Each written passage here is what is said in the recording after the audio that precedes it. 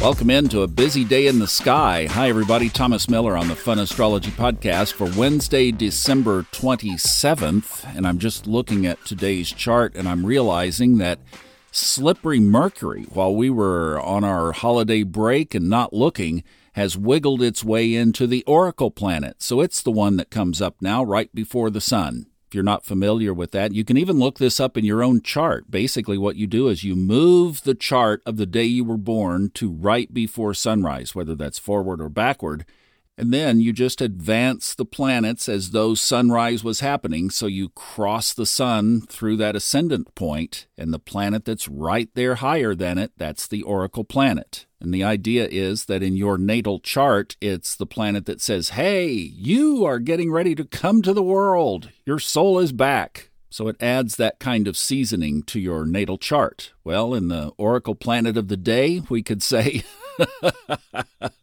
Mercury retrograde, blah, blah, blah, blah, blah, blah. And Mercury's getting stronger again because it's getting ready to station on Monday. And it won't stay in that Oracle position long because, speaking of these two, they conjoin tonight at 7:31 p.m. Eastern. This is one of those ironies in the chart right now because Mercury is slowing down so much. Mars conjoins it tonight and then overtakes it and will be back in that Oracle position tomorrow morning. Now, we mentioned yesterday the aspects that are happening today, and it is quite a list. So at 2:42 this morning, Mercury squared Neptune. Then the big one, the juicy one, the one we all want to pollinate from, is the Sun trining Jupiter at 10:30 this morning. And then just rounding out the list one more time, the last aspect is Mercury conjoining Mars. That's at 7:30. Wow, that's a lot of energy converging on today. Will be interesting to see how you feel it and how the collective feels it. And one other side note, as we're talking about these obscure things, moon wobbles and Oracle planets on the same day, but the moon wobble is when the sun either conjoins or squares the nodes of the moon. The next square is on January 10th, so that means that if we back up 14 calendar days from that, we end up on today. So that's the 14-day window of the moon wobble. Some people believe it begins with 21 days, which was last Wednesday, which was the day after the Iceland volcano. So take your pick, but we're in the window now for sure. This was coined by Carl Payne Toby, who, interestingly, was best friends with a guy by the name of Grant Louis. Some of you know exactly who that is. His seminal work was Heaven Knows What, which was written back in the 1930s, and then Astrology for the Millions was written in 1940. Grant Louis was the mentor of Linda Goodman, and Linda Goodman and Robert Glasscock, of course, were kind of running around together back in the day, not as a couple. They weren't a couple at all. Linda had somebody else in her life. Robert was an understudy of Linda Goodman's for about 4 years back in the early 70s. And, of course, Robert Glasscock and I host the Old Soul, New Soul podcast. So there's a pedigree, a lineage that goes back. And I asked Robert about the moon wobble not too long ago. He doesn't follow it. That's one of those Chiron things. I wouldn't even bring it up. But I said, it's in your lineage, Carl Payne Toby.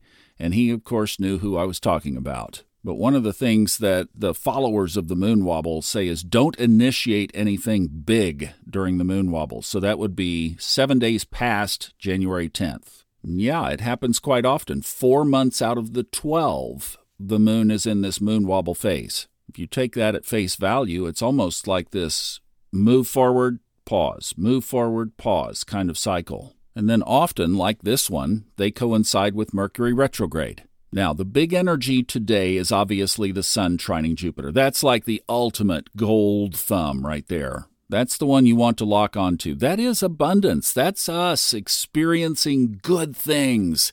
It's a great aspect, and it's one to be enjoyed. The moon is full. We've done our releasing. Now the moon is getting a little bit softer every day, and the abundant blessings of Jupiter come into the empty space that we created yesterday.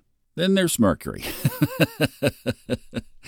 I'm thinking about our monkey mind, and the monkey mind encountering this square, first of all, to Neptune. Mercury's in retrograde, so that's a time to review. So we sit down for a minute, especially still under the beams of this full moon yesterday evening, and we look at who is in control of my thoughts, who's running the show. I've been talking about this a lot in readings, and yes, readings are coming back next year. I just need some time to stop and pause, and I'm going to go down and hang with my brother in Florida for a little bit, and during that time, I will get new reservations figured out and relaunched, and we'll get that back going.